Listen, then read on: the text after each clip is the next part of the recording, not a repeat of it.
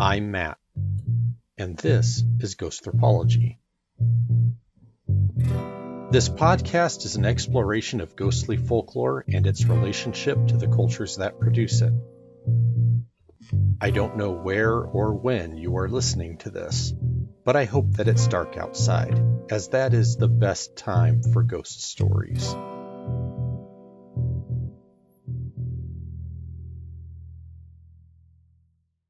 Episode 64, The Brookdale Lodge. This is something of a special installment, as I have recordings of people who have had their own weird experiences at our featured spot, and those are part of this episode. But first, let me set the scene and tell you about the haunted Brookdale Lodge.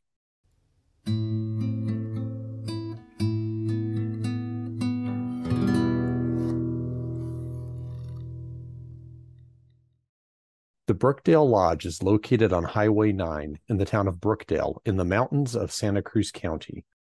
In addition to a hotel, the lodge boasts a beautiful restaurant known as the Brook Room, which is built on top of a natural creek, and the floor of the restaurant has been built so that the creek bed is visible running through it. What follows is one of many variations on the story that you will hear from locals or find online. We'll talk about the known facts and also what is unknown in the commentary. The lodge began as the headquarters of the local lumber company in the 1890s. It passed through many different owners, many of whom expanded the existing buildings and added new ones, and has been a hotel, a resort, and currently is both a restaurant and a hotel. During the 1920s through the 1940s, it was a hotspot resort known to the music world through 3 different swing-era songs, and seen as a popular vacation spot for the wealthy. Over time, the lodge fell into disrepair, but has been somewhat rehabilitated. Today, it is a local music spot, but no longer a prime resort. The most famous ghost of the Brookdale Lodge is that of a little girl. Around 1900, a previous owner, J.H. Logan, had a young daughter, or in some tellings, a niece, named Sarah, who fell into the creek in the Brook Room, was knocked unconscious, and drowned. Visitors report seeing and even talking to a little girl who matches her description, but who vanishes mysteriously as soon as the person interacting with her looks away. Sarah's ghost is said to appear throughout the building that contains the Brook Room, and encounters with her are reported in the Brook Room itself, the bar, the lobby, and even occasionally in the outdoor spaces surrounding the building. Sometimes she appears looking like a real-world child, while other times only her shadow is seen. Sometimes she is heard but not seen, and other times people report feeling touches from a child's hand but not seeing a child nearby. Within the same building is a lounge known as the Mermaid Room, which is attached to the bar. This lounge contains an entire wall composed of a thick sheet of glass that looks into the hotel's swimming pool. Some of the materials I read suggested that there would be swimming shows people could watch from here, and other materials I read suggested that this was a popular place for men to gather and have a drink while watching women swimming. So, not skeezy at all. Within this room, people have reported hearing voices and the sounds of clinking glasses, as if there is a spectral party taking place. When I last visited the Brookdale Lodge in 2010, the room was a mess. The lighting had failed, and water from a rainstorm had flooded in. The Mermaid Room was the creepiest room of the hotel for us, and I, along with the folks I was with, kept expecting a corpse to bump up against the window to the pool. According to writer and paranormal investigator Aubrey Graves' book on the lodge, even when the Mermaid Room is clearly empty, it doesn't feel that way, and this is certainly consistent with my own experience there. Some people have reported seeing a man drinking in the Mermaid Room after closing time, although I can say from direct experience that it's not actually that hard to get into the room after closing time, so that might have been a normal person. Weirder are the reports of people hearing and also seeing tables and chairs move on their own. To add a bit more local lore, the Mermaid Room is said to have contained a hidden entrance to tunnels underneath the lodge, tunnels used by mobsters in the commission of crimes, including some violent murders. More generally, throughout the hotel, the sounds of slamming doors and footsteps in empty rooms have been reported. Per Aubrey Graves, local psychics have stated that there are 49 spirits haunting the grounds, though only a portion of them are clearly identified. Obviously, one of these 49 is Sarah, but J.H. Logan is also said to make appearances at the lodge, both as an apparition and as a force that causes electrical equipment to malfunction. Celebrity psychic Sylvia Browne claimed to have tried to have a conversation with the spirit of Logan, but claimed that he simply just became annoyed with her and did not want to speak. Can't say that I blame him. I wouldn't want to speak to Sylvia Browne either. Another ghost said to haunt the grounds is a woman named Maria, who may be the mother of Sarah Logan, who is forever looking for her lost daughter and who smells of gardenias. She is often seen on the balcony and walking across the bridge in the Brook Room. Local lore also tells of a 13-year-old girl who drowned in the pool in the 1970s, and sometimes her ghost manifests as either a body floating face down in the pool or as an apparition in the mermaid room. She is frightening when she appears there, her appearance being a girl with water from her wet hair dripping over her face, standing still and staring. Local legends hold that mobsters from San Francisco would come to the Brookdale Lodge when they wanted to lay low for a while, or conduct their business in secret. After all, with the lodge as isolated as it is, law enforcement officials were supposedly rarely seen in the area. Rumors of bodies buried under the floor, murders committed in a walk-in refrigerator, and tunnels underneath the hotel that were specifically built and used for crimes are all common parts of the local folklore. Visitors claim to have heard voices and scratching along the exterior walls of the hotel, and it has been claimed that these are the actions of the ghosts of mobsters or their victims. Other, less ominous, voices and laughter are claimed to be the residue of the lodge's good times as a resort. Room 46 is reputed to be the most haunted location within the lodge, as put in a page on MontereyBay.org's website, quote, "In the 1970s, a wing of motel rooms was built over the spot where once stood the lodge's camping cabins. Room 46 of the motel wing is reported to be very haunted. A woman who worked at the lodge in exchange for lodging has reported that at night, objects and shapes would fly across the room. Ghostly ballroom dancers would swirl around, leering as they floated by. Ghosts would materialize around her bed, their faces sometimes vague and sometimes very, very clear. One of the ghosts was a little boy, perhaps 12 or 13 years old. Another was a man with his eye hanging loose on his cheek, and still another was a man with a knife wound across his face. Not all of her experiences in room 46 were visual. She also reports that once she felt somebody sit on the edge of her bed and stroke her arm." Unquote. And that brings us to the recordings of others who have had strange experiences at the Brookdale.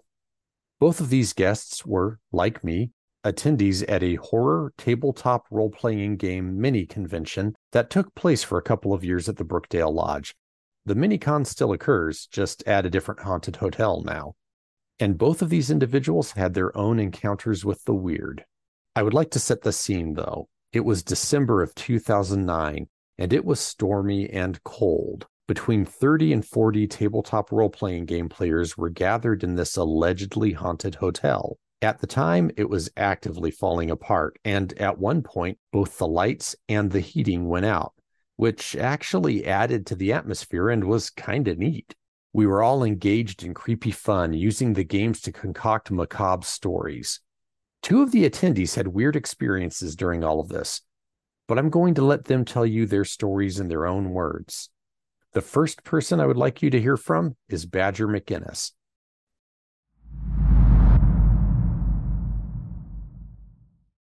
Hello, my name is Badger McInnes. Here is my story of my experience at the Brookdale.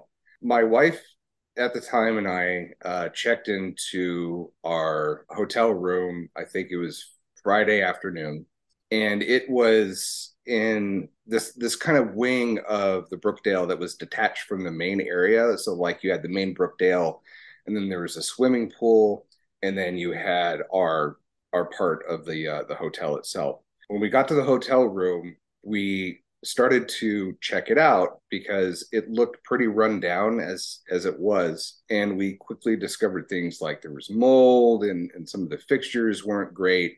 We should probably say that this was 15, 16 years ago at this point. That sounds about right. Yeah. And it's changed ownership. So if anybody's considering staying there and they're hearing this, be aware that it's probably different conditions now. The last time I talked to Matt Steele, who runs the Dead of Winter Con, he said that the Brookdale was still being renovated and Okay. only like a couple of main rooms were available. I don't know if the wing that we stayed in even exists anymore. I wouldn't be surprised if it had gotten torn down because it was really dilapidated and not in good shape. So when I discovered that one of the power outlets in a wall had scorch marks next to it, that was when we decided we needed to get another room because we didn't want ours to catch fire and die on the first night. So we went back to the main desk and explained everything. And they said, okay, well, here's another room for you. So we got that room. That looked a lot better. It was on the second floor, whereas the initial room was on the first. So my wife and I were getting ready, and she's an avid, or was anyway, an avid ghost hunter. So she like sprints off after gathering her equipment and goes off to another part of the hotel. And I'm sitting in the room because I have some time to chill. And I'm sitting at the edge of the bed, and in front of me is the hotel room's television. Off to my right is the balcony with the door closed, and the TV was off. And I'm sitting there with my phone. I think at this time, this period, it was like what, an iPhone 3 or maybe one of the original ones. So, not a lot of functionality. And I think the Wi-Fi there was pretty bad. Anyway, I'm on my phone and I'm not doing anything that would play any sort of sounds. My wife is gone, can't hear anything. And all of a sudden, back and to my right, I hear the distinct sound of a young woman gasping. Like the voice sounded like a woman in her late teens to early 20s. It was very distinct. So I turn and look.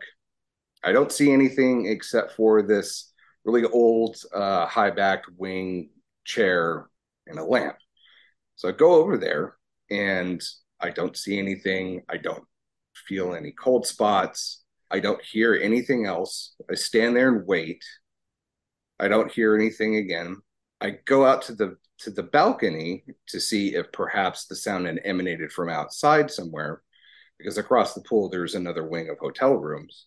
So I open the sliding glass door and I go out onto the balcony. And while I can see some of the hotel rooms across from the pool are occupied, nobody is outside. I go back in. I'm not scared at this point. I don't have any odd feelings or anything. I was more curious than anything else. And I'm thinking, I know I heard what I heard. I wonder if I can get it to happen again. So I sit down on the bed in the same position. I even get my phone out, but it never happens again. That was pretty much it. An interesting anecdote is that when we went back down to the front desk the next day, just to tell them that, yeah, we're fine with the room and whatever. I think by this time I had started telling everybody about the experience that I had. And I believe it was Matt who was also standing near the front desk. It was either he or the woman behind the counter who said, oh, yeah, well, that's the most haunted hotel room in the entire complex. Like, well, great. Well, that figures. It never happened again. Didn't have any other sorts of odd occurrences in the room, but I heard that voice. It's clear as day. It was back into my right. I can still hear it in my head. And just a short distance away, there's that chair. So I don't know if there was something there. Maybe it had a connection to that area of that particular hotel room. I don't know. I should say for listeners that we were both there to attend a small gaming horror con. Correct. Matt was the organizer, so it was the other Matt, just so listeners right know that it wasn't me by the desk. Was that the year that we had that massive storm come through while we were there? Yep, where the power went out and all of us had to game by firelight or by candlelight at our tables. Yes. Which would have been a disaster for any other event, but somehow it was just perfect for that. It absolutely was. Yeah. Have you had any other experiences anywhere else, or was that the only experience of this type that you've had?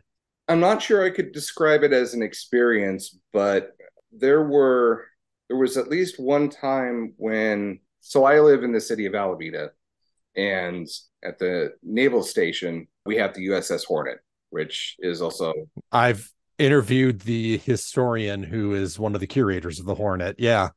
yeah.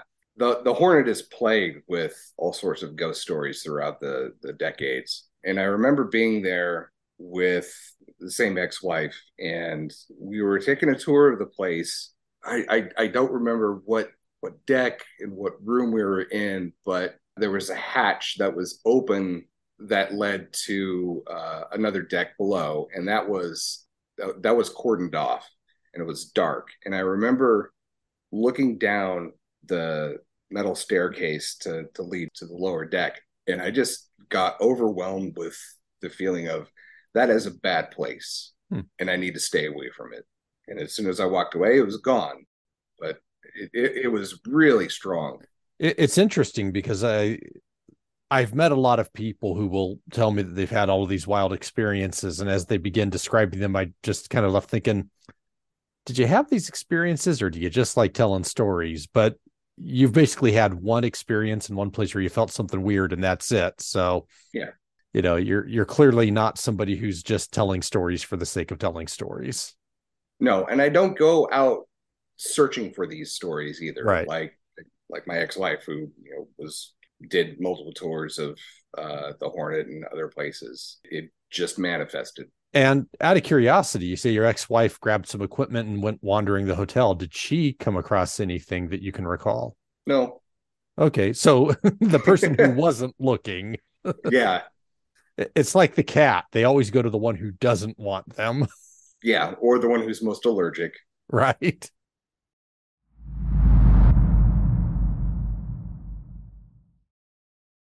Badger's experience is interesting to me in that his wife was out looking for ghosts but was disappointed, while Badger was just there for the gaming and had an unnerving experience. While it doesn't necessarily convince me that ghosts are present, based on what I have learned about Badger over the years of our acquaintance, I think that he is relaying his actual experiences to me as accurately as he can. Those with an interest in doing so can certainly try to sort out possibly non-ghostly causes for the event, but that doesn't change that I believe that he is trying to honestly relay what he experienced. The next recording is from Matt Grau.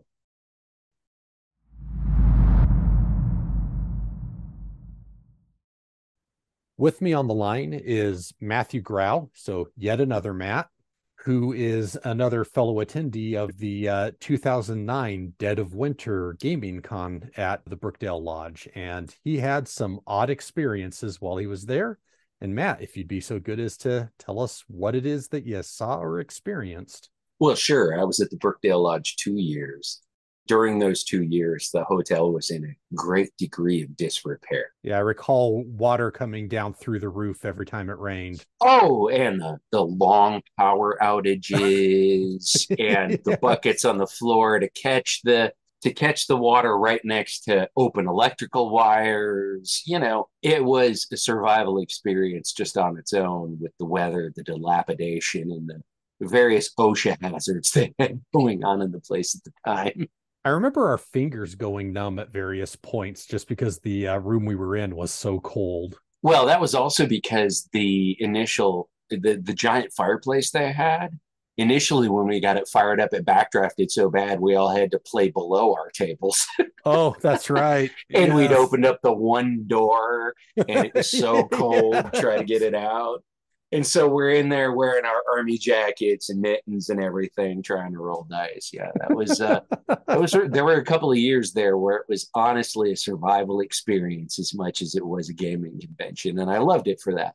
The funny thing is, I remember one of those years, I think it was because I was there, it's both 2009 and 2010 that it was at the Brookdale, as I recall. Mm-hmm. And I remember one of those years, we had a long power outage, as you say, and we all ended up using battery-powered lanterns or candles at our table to play by. Yeah. And then the power came back on, and we all decided that we were having more fun with the lanterns and the candles, so we turned the lights back off. No, because there was that one night that the power did not come back.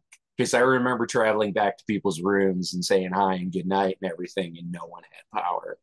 But there was definitely one of them where we were like, nah, just leave the lights Yeah. off. We're good.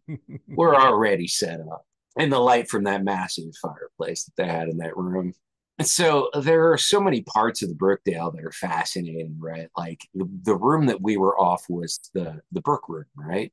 Right. The Brook room's like 3 stories tall. Mm-hmm. It's this beautiful area with terraces where the brook runs right down the middle of it. And of course, despite the dilapidation of the hotel, the brook was still running. Mm-hmm. There was, it was obviously late, right? Because our games get done at like 1.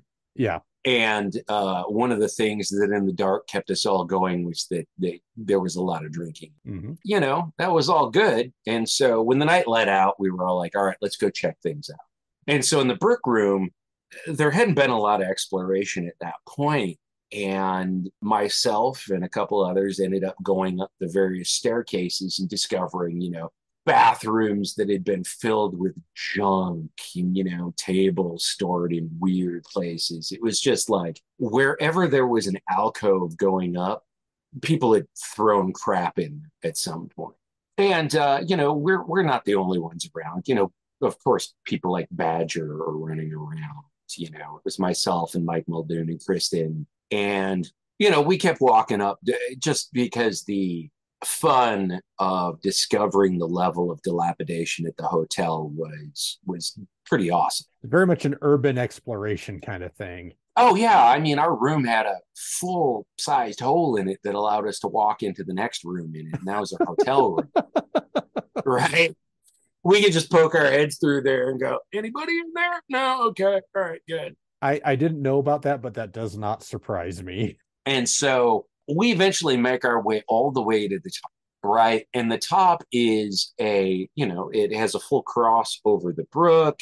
It comes down to both stairs down either side. And it had a fair amount of junk around it and whatnot. But this apparently is a part of the Brookdale Lodge, where in fact, one of the people who apparently, worked there, was the wife of someone who worked there, had actually committed suicide by jumping off of it, right? Or at least that's what I was led to believe in the lore of the Brookdale Lodge.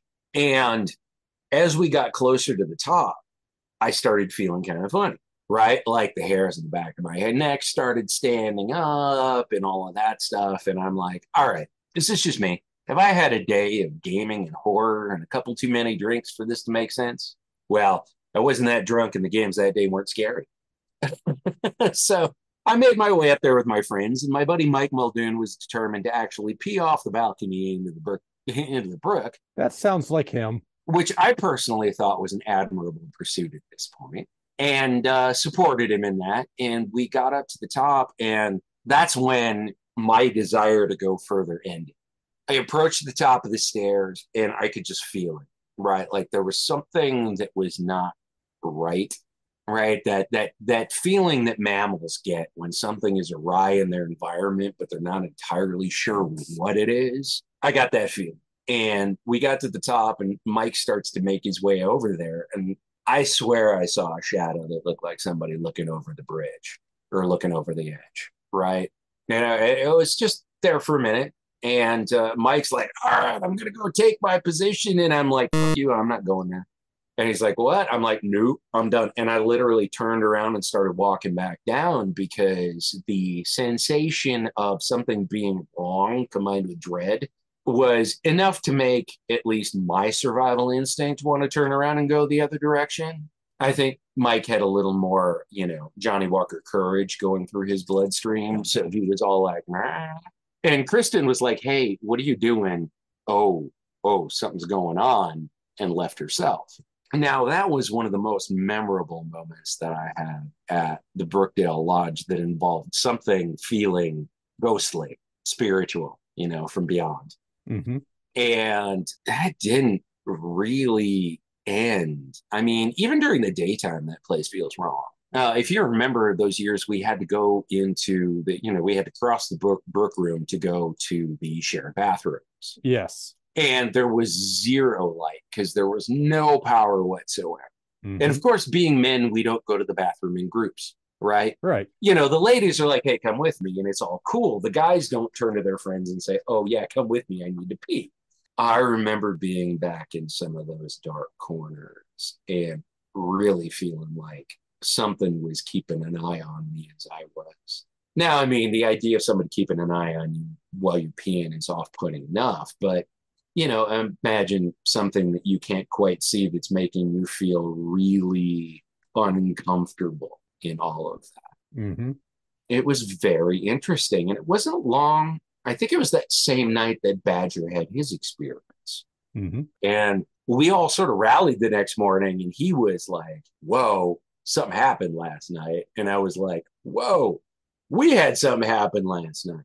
Now, did I have anything happen in my room?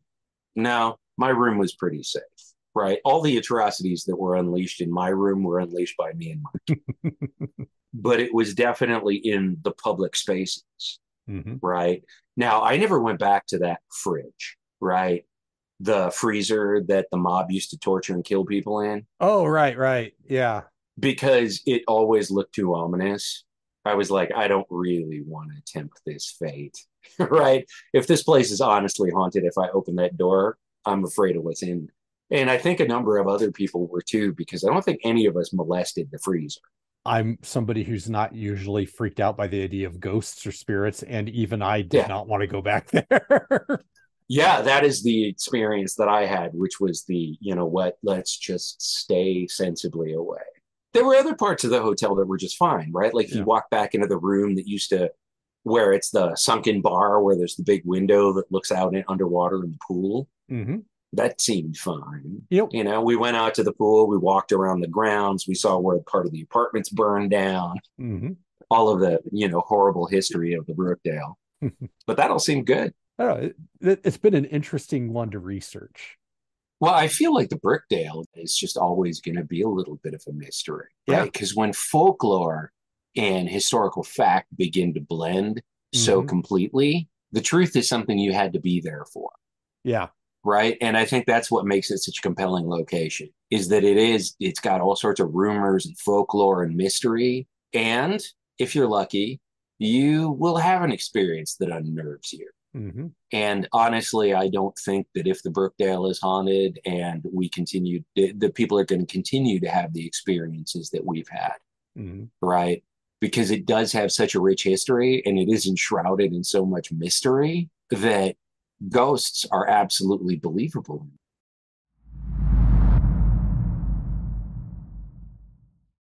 Matt Grau's experience is much less, specific is the word I suppose you would use, than Badger's. It's more of a sense that something was wrong than a particular event. Nonetheless, it is fairly typical of what people report in places with a reputation for being haunted, and I think that makes it worth noting. I myself had a strange experience at the Brookdale Lodge. Shortly after sunset on one of the nights that I stayed there, I went into the Brook Room with my camera. I had done this a few times over the course of the weekend of our con, but the lights had been on and this time the room was dark. The Brook Room is built on a slope and the back of the room is at a higher elevation than the front. Using my flashlight, I made my way uphill towards the back of the room. I took out my camera and began taking photos. I followed my usual habit of taking multiple photos in quick succession so that I can go through them later and keep the best of the bunch. I stood near a railing at the rear of the room and I pointed my camera towards the front. Later, when I looked at the photos, I saw that one was simply the room, dark and empty. In the photo taken immediately afterwards, however, many elements were obscured by a strange white mist that seemed to come out of nowhere.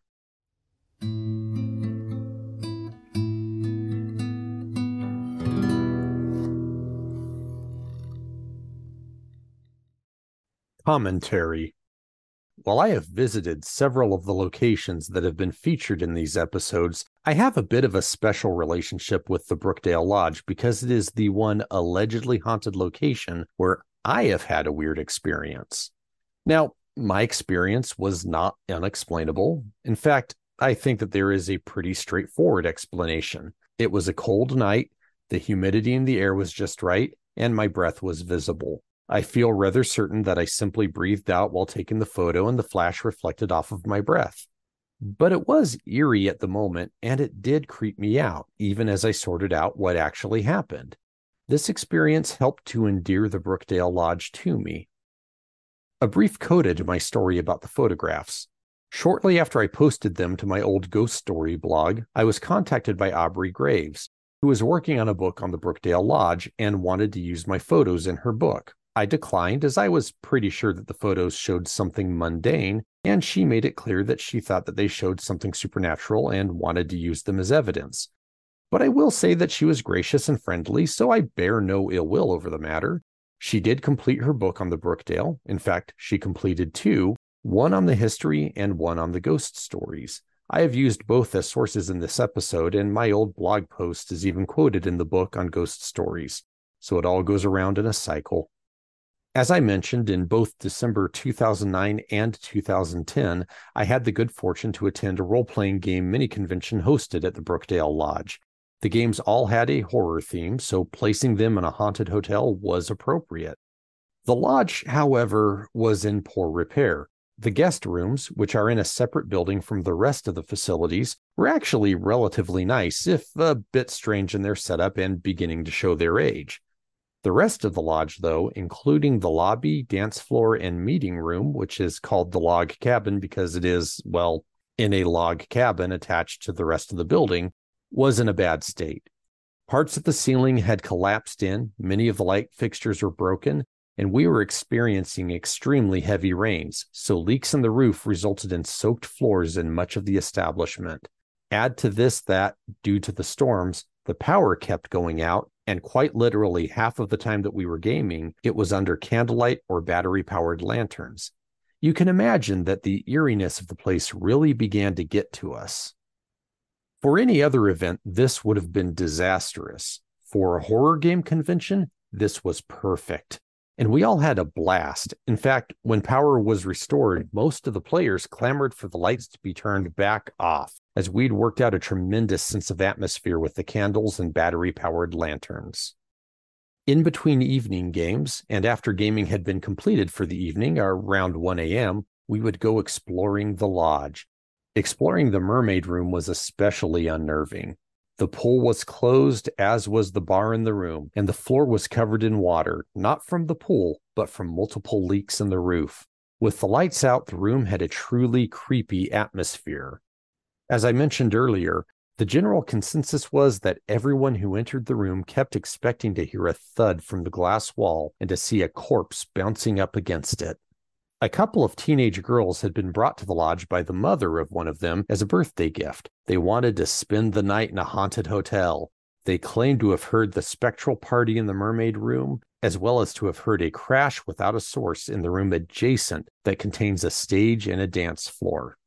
However, given that one of my fellow gamers had decided to sneak around the place and jump out at these girls and generally make noise, it is open to discussion just how much of these stories that the girls told were their imaginations, ghosts, or rowdy gamers.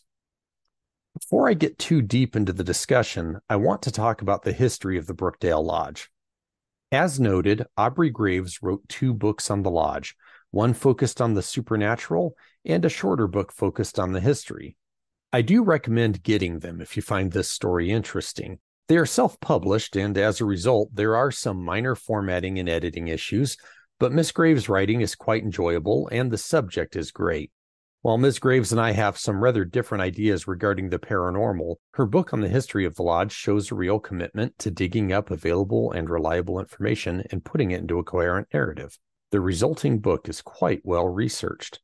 The alleged history of the location begins centuries ago when, according to the stories, an Ohlone village once stood at the site of the lodge. The Ohlone were the ethno-linguistic group who lived in this area prior to European contact, and it is claimed that this village was complete with a cemetery and that artifacts are still found there to this day.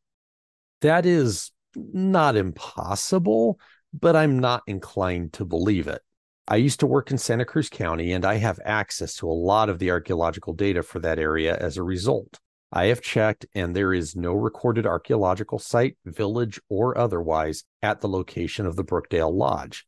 The lodge itself is recorded as a historic resource, but there is no archaeological site recorded there.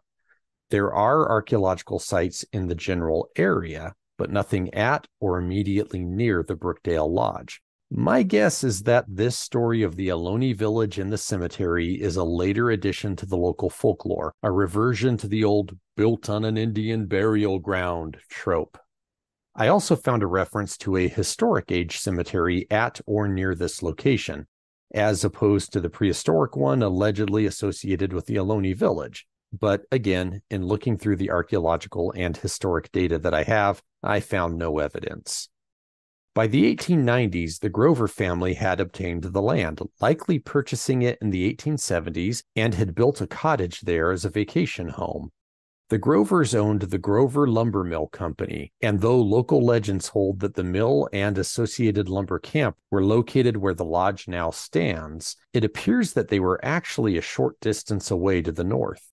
Judge James Harvey Logan, that is J.H. Logan, bought an adjacent parcel of land, and by the late 1890s, he and the Grover family began developing camping grounds, finally opening the Logan Camp in 1901. In 1903, Logan bought out the Grovers and began converting their cottage into a hotel by adding 40 rooms, which must have looked pretty strange. Logan also bought most of the surrounding land, making himself the owner of the small town of Brookdale, and then changed the name of his business to the Brookdale Hotel in 1908. Part of the development of the hotel was the construction of several log cabins as guest cottages, as well as one for Judge Logan's own personal use. The hotel's lobby was set in a log cabin that is still standing and has been incorporated into the current structure as the aptly named Log Cabin Room. In 1911, Logan sold the hotel to a local lawyer named William Adelet, who, in turn, leased it to one Mrs. Fairley, who obtained a liquor license for the hotel. However, in 1922, the property was bought by Dr. Foster Kendrick Camp, a physician who was also a Seventh-day Adventist clergyman. Dr. Camp vocally endorsed the prohibition of alcohol. He also greatly expanded the hotel, adding more rooms, condominiums, and recreation areas, including a tennis court.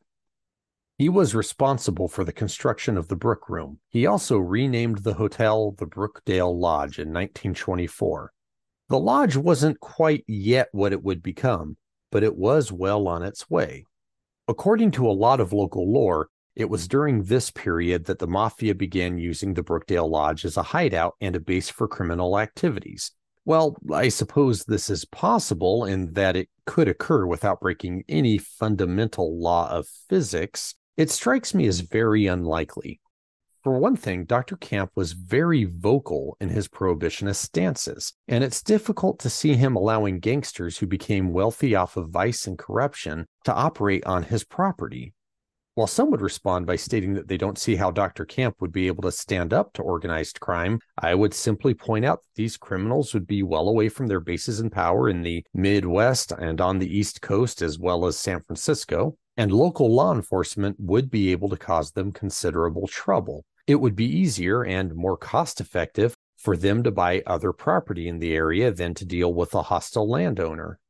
If you combine that with the fact that some of the specific organized crime figures cited appear to have never even visited, for example, Al Capone is often cited as a regular patron, but I could find nothing to indicate that he had any interest in any part of California north of Los Angeles, it all begins to smell like myth-making rather than history.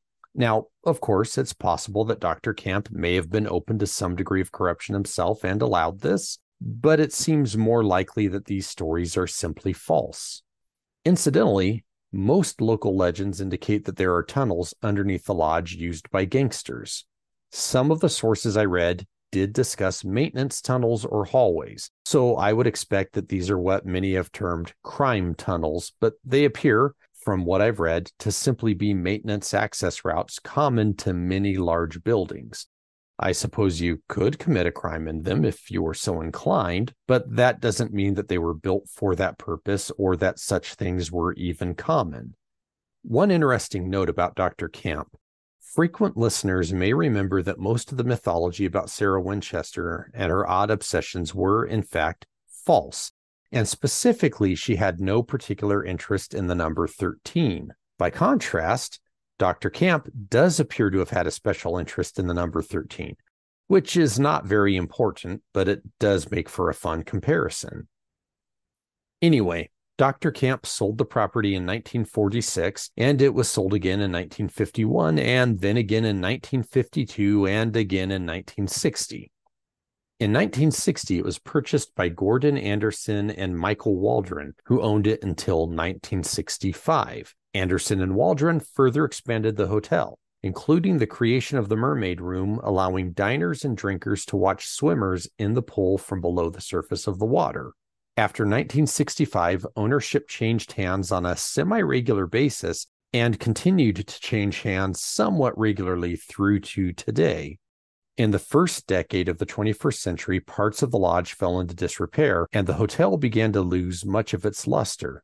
Fires broke out in various buildings, resulting in arson investigations in 2010.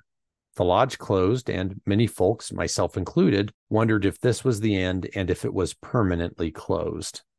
But in 2015, the Brookdale Lodge was purchased by Pravin Patel, who proceeded to invest a significant amount of money into renovating it. When I visited briefly in 2022, it looked as if quite a lot of progress had been made, and the lodge is once again open and welcoming guests. While much is made in casual local conversation and in paranormal circles about the Brookdale Lodge having been a world-renowned resort location, this appears, like much that surrounds the lodge, to be more mythology than fact. It's not a lie so much as an exaggeration. To be clear, the Brookdale Lodge is a prominent entertainment area in Santa Cruz County and routinely hosts concerts and other events. It has been a pretty great venue for those who enjoy country, jazz, rock, and blues. Its facilities, when in good repair, are impressive, and one could arrange a vacation where one never needs to leave the grounds. And it does attract visitors from across the country and even across the globe. That much is true. But in doing my research, I found no evidence that it was ever the household name that it is often portrayed as having been in its heyday. It wasn't unknown, but neither was it a high-profile playground for the rich and famous, though it did have some notable visitors. Okay, so with the lodge's history addressed, let's get back to talking about ghosts. I have already alluded to my doubts regarding the Brookdale Lodge being a focal point for organized crime. Much of what you will hear is that the place was a hideout or a safe house, and that the tunnels were built for the purpose of committing crimes. And as already stated, I very much doubt all of that. The ownership during the 1930s and 1940s, when this is said to have occurred, doesn't seem compatible with that use. Similarly, there are stories of the walk-in refrigerator being used to torture and kill people without their screams being heard, and again, this all sounds more like a very dramatic bit of folklore than something that actually happened. However, the notion that criminals would have stayed at the lodge at various points while engaged in criminal activity is not far-fetched, but it would likely have been more low-key than the stories suggest. It would likely have been someone renting a room while on an errand, or using a room or a rented apartment as a place to lay low. When I was an undergraduate at UC Santa Cruz, Allison Galloway, the forensic anthropology professor from whom I took a few classes, would often talk about bodies being dumped in the forests of the Santa Cruz Mountains, sometimes by Bay Area-based criminal organizations. So that someone from such an organization may have stayed at the Brookdale Lodge is likely, but it's also perfectly possible that they simply used whatever hotels and apartments were convenient at the time, and the Brookdale Lodge was just one of many. So if that's the case, what's the story with so many people sharing stories of violent criminals and murder victims at this spot? Well, first off, there's the allure of the dark history of a once popular and glamorous location, which again plays into some of the mythology of this having been a glamorous resort. What's more, stories of ties between the entertainment industry and celebrities and major figures of organized crime are a significant part of the lore of Hollywood. And with celebrities being connected to the Brookdale Lodge, whether in fact or in folklore, it doesn't take much for the criminals to follow along. That alone would put this place into legend land even without the ghost story aspect. Likely, many of the gangland era stories are exaggerations or fabrication. Nonetheless, it makes for a creepy story even if you don't think that the dead are returning. The creation and sharing of crime-related stories at the Brookdale Lodge are steeped in the fact that the sharing of creepy stories is an inherently social activity. Many people like both spinning and hearing a good spooky yarn, and violent crime provides a lot of fodder for this type of storytelling. The experiences described are typically vague and could be explained by a number of different non-ghostly sources. However, it does make for a good story to tell your friends, or for that matter, your date, when you are winding your way up Highway 9. In fact, I highly recommend doing so. Regardless, these stories are typical of places that have a reputation, deserved or not, for violence and shady characters. These crime-related spooky tales are interesting both in the fact that we often turn perceived evil into entertainment, and also because they often reflect two different notions. One, we assume that places where dirty deeds were done may retain a taint from those deeds. Or perhaps, when we find a place that we believe to be tainted, we tend to try to find events to which we may attach the alleged taint. And two, we see this as consequences of bad action, to feel like some justice is done, or at the very least, like the horrid deed is marked and noted. This is something that we have seen in action before. For example, in Haunted Heritage, Michelle Hanks cited a case where an uneasy feeling for some paranormal investigators were quickly spun into a story about an alleged rapist's ghost hanging out in a place that was otherwise quite mundane. Historian Taya Miles also reconstructs how the stories of the haunted LaLaurie Mansion in New Orleans grew over time to include a range of activities aside from the more mundane violence of a slave owner in order to explain what people claimed to experience. Even in a place where evil was done, such as the LaLaurie Mansion, what really occurred is typically not enough, and so more is created. It allows us to let our ghastly imaginations run wild and create a cheap thrill. Unlike the LaLaurie Mansion, where making Delphine LaLaurie into an inhuman monster allows people to tell themselves that they would never have been so cruel, such a distancing is unlikely to be necessary here. Any of us, were we born into the right social class and the right time or place, have the potential to be brutal slaveholders. But very few of us have the potential to be mobsters. And as such, we don't need a way of sealing ourselves off from those claimed to have committed these crimes. But the desire to see the blood and violence, even if in a metaphorical sense, is still strong. And so we create and share stories. But of course, there are non-crime stories at the Brookdale Lodge. Another type of story involves the general bumps in the night that tend to be associated with most historic buildings. This includes such vague things as the sounds of footsteps, screams, scratching on the walls, or solitary voices, which could be any of a range of mundane things. But it also includes more specific manifestations of the ghostly, such as the sounds of diners and unseen people in rooms having conversations. Usually these stories are creepy because they are unnatural, but have little menace implied in them. However, as the story of Room 46 shows, even these stories can take on more disturbing aspects.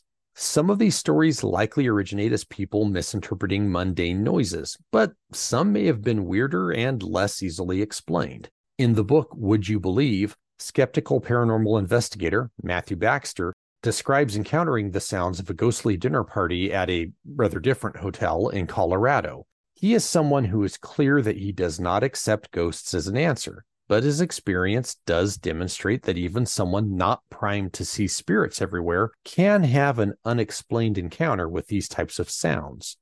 That suggests that at least some portion of these stories might be based on people's actual experiences, whether one is ready to attribute those experiences to ghosts or not. But regardless of what sparks the stories, the tales take on a life of their own in the telling, and in being incorporated into the tapestry of local ghost folklore. It is unlikely in the extreme that the stories that one hears from a local have not been embellished and modified by many different tellers along the way, not to mention details changed or dropped due simply to the nature of human memory. Again, like the stories of ghosts resulting from crime, these tales are also part of a social system in which the stories are generated, shared, and modified by those who tell them. The most well-known ghost of the Brookdale Lodge, indeed the one that most people seem to want to meet, is that of Sarah Logan, the little girl who drowned in the creek and now haunts the Brook Room. While the stories of eerie sounds point to the more violent aspects of the folklore surrounding the Brookdale Lodge, the story of Sarah is typical of another type of ghost story. Children who die early are often the subjects of ghost stories and are usually either pitiable, sometimes Sarah is seen crying for her mother, or else cute and charming. Sarah is also often said to be interacting with people in a very friendly manner. The deeper cultural meaning of these stories is not always clear, but likely results from the fact that most adults view the death of a child as a heartbreaking event, even if they do not know the child. In a way, the presence of the ghost, while unnatural, is also reassuring. It lets us think that she will remain an idealized, pure, innocent child for eternity, and perhaps her untimely death was not the end of her story. Sarah has brought a lot of visitors to the Brookdale Lodge and is very similar to Annie, another child ghost said to haunt Mary King's Close in Scotland, in that people who come to visit Sarah wish to interact and even play with her. A difference is that Sarah is in a beautiful, huge room located in a pine forest, whereas Annie is within what amounts to a gigantic basement underneath Edinburgh. Sarah is not the only apparition of a drowned girl. As mentioned in the story section of this episode, the ghost of a 13-year-old girl who drowned in the pool is said to appear as a body floating face down, or sometimes a standing apparition, with her hair wet, dripping water over her face. In this latter form, she seems reminiscent of Sadako, the drowned ghost who haunts videotapes in the film Ring. I have to wonder if the description of the ghost doesn't post-date the release of that movie. The contrast between the two ghosts is interesting. Sarah is portrayed as appearing as a normal child, likely around 6 years old, usually cheerful, sometimes sad, but not frightening or unnerving, and often a welcome spirit. The 13-year-old girl, on the other hand, seems much darker. Whether she appears as a body floating in a pool or appears before you drenched and glaring, she is frightening, and not a subject of pity or of joy. My guess is the difference is the age. In contemporary American culture, we think of 6-year-olds as being pure and innocent, though as any parent can tell you, that ain't necessarily so. While we are more ambiguous about children in their early teens, parents often dread the middle school age. The changes in body and behavior brought on by puberty seem intimidating or unnerving. This is also an age in which some cultures mark a transition from childhood to adulthood, though this is far from universal, with many cultures marking it much later. 13-year-olds are undoubtedly still children, but are beginning to resemble adults physically and psychologically, and are beginning to take on some adult traits. Not just in terms of a growing interest in sex, but also a growing interest in the social world, politics, interests outside of the home, and pulling away from parents and towards an outside social group. 13-year-olds are, simply, more worldly than 6-year-olds, but considerably less so than an adult or even an older teenager. And this ambiguity seems rather apt for a creepy or unnerving apparition rather than a joyous one. Aubrey Graves tried to find any information on Sarah Logan and could not find any evidence that Judge Logan had a daughter or niece named Sarah, nor that any girl of that age had died either in or near the Brook Room or in the creek at this location prior to the construction of the Brook Room. Similarly, she could not confirm the death of a 13-year-old in the swimming pool in 1972. However, she did discover multiple instances of people, primarily young women, drowning in the nearby San Lorenzo River over the course of the 20th century. It is possible that these drownings were mythologized into the stories of Sarah and the girl in the swimming pool, but the origins of these stories are unclear. The other apparitions often mentioned are those that an employee is said to have experienced in room 46. As described in the first section of this episode, these apparitions ranged from unnerving, seeing a person staring at you, to frightening, such as the man with his eye hanging out of his head or others showing signs of violence. Other apparitions reported in the room include people dancing and people walking and talking. As these are all reported to have been the experiences of just one person and they all come second or third hand, it is open to question what underlies these stories. Regardless of what the woman who is said to have had these experiences did or did not actually experience, The fact is that these stories have become an embedded part of the lore surrounding the Brookdale Lodge and are often told. There is a point that I've been dancing around in this discussion, and that is the logical extension of the social nature of these stories. The Brookdale Lodge is easily accessible and doesn't shy away from its haunted reputation, or at least it didn't. I cannot speak to how the current ownership views this aspect of the property. As a result, people have been visiting this spot hoping to have an encounter with the spirits for quite a while. While this often takes the form of legend tripping, people visiting the location and engaging in prescribed behavior to make contact with a spirit, such as requesting a particular hotel room or hanging out in the Brook Room, this has led to other forms of ostension aside from legend tripping. Ostension is a term used by folklorists to describe people taking actions above and beyond simply telling stories in order to take part and possibly develop a given legend. By holding a horror game convention at the Brookdale Lodge, the group that I was with were arguably engaged in ostension by adding our own stories and experiences of the games we played and our interactions with each other to the legends surrounding the lodge. It was important that we were in essence engaged in the communal telling of horror stories in a place reputed to be haunted by a wide range of spirits. And for our group, including people who joined it after we stopped holding the event at the Brookdale Lodge, stories of the Brookdale Lodge and our experiences there remain important. Aubrey Graves' book on the hauntings of the Brookdale Lodge likewise describes multiple cases of ostension.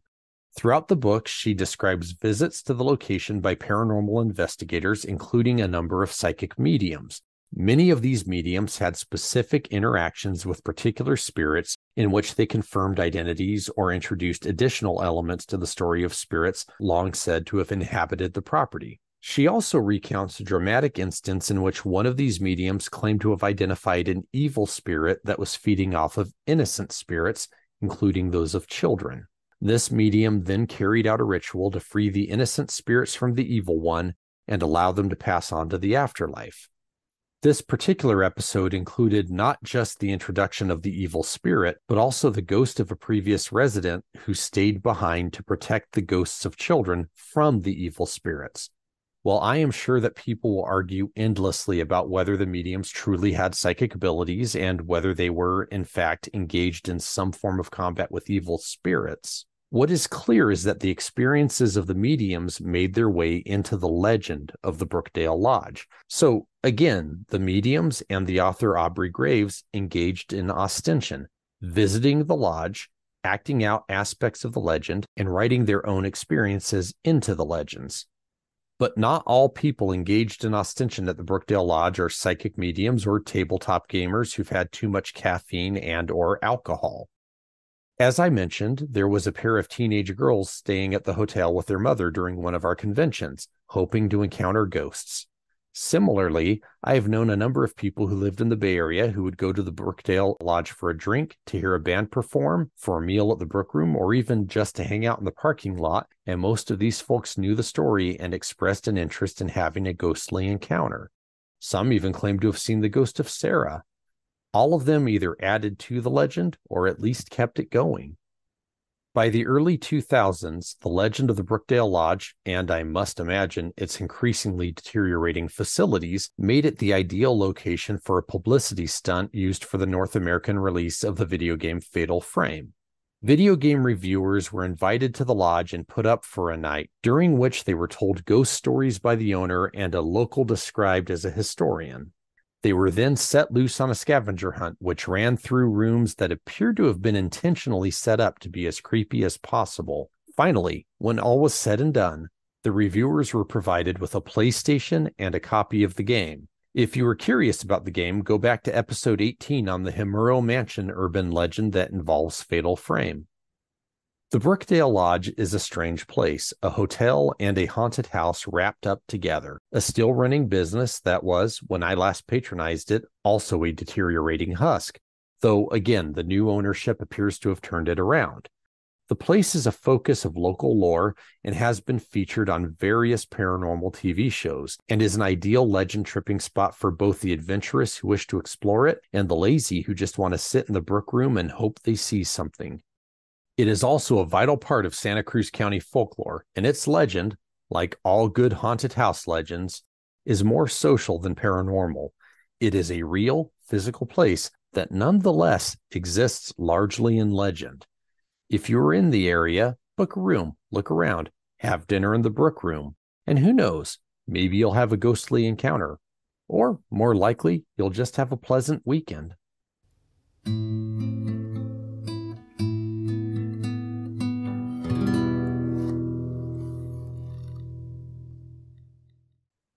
If you have a weird tale, have had a strange experience of your own, or know of a bit of local lore that should get a wider audience, please feel free to contact me at ghostthropology@gmail.com. That's GHOSTHROPOLOGY@gmail. You can find more at kmmamedia.com. Click on the Ghost Thropology link and you can find episodes, transcripts, sources, and a link to support us through Patreon. Spooky.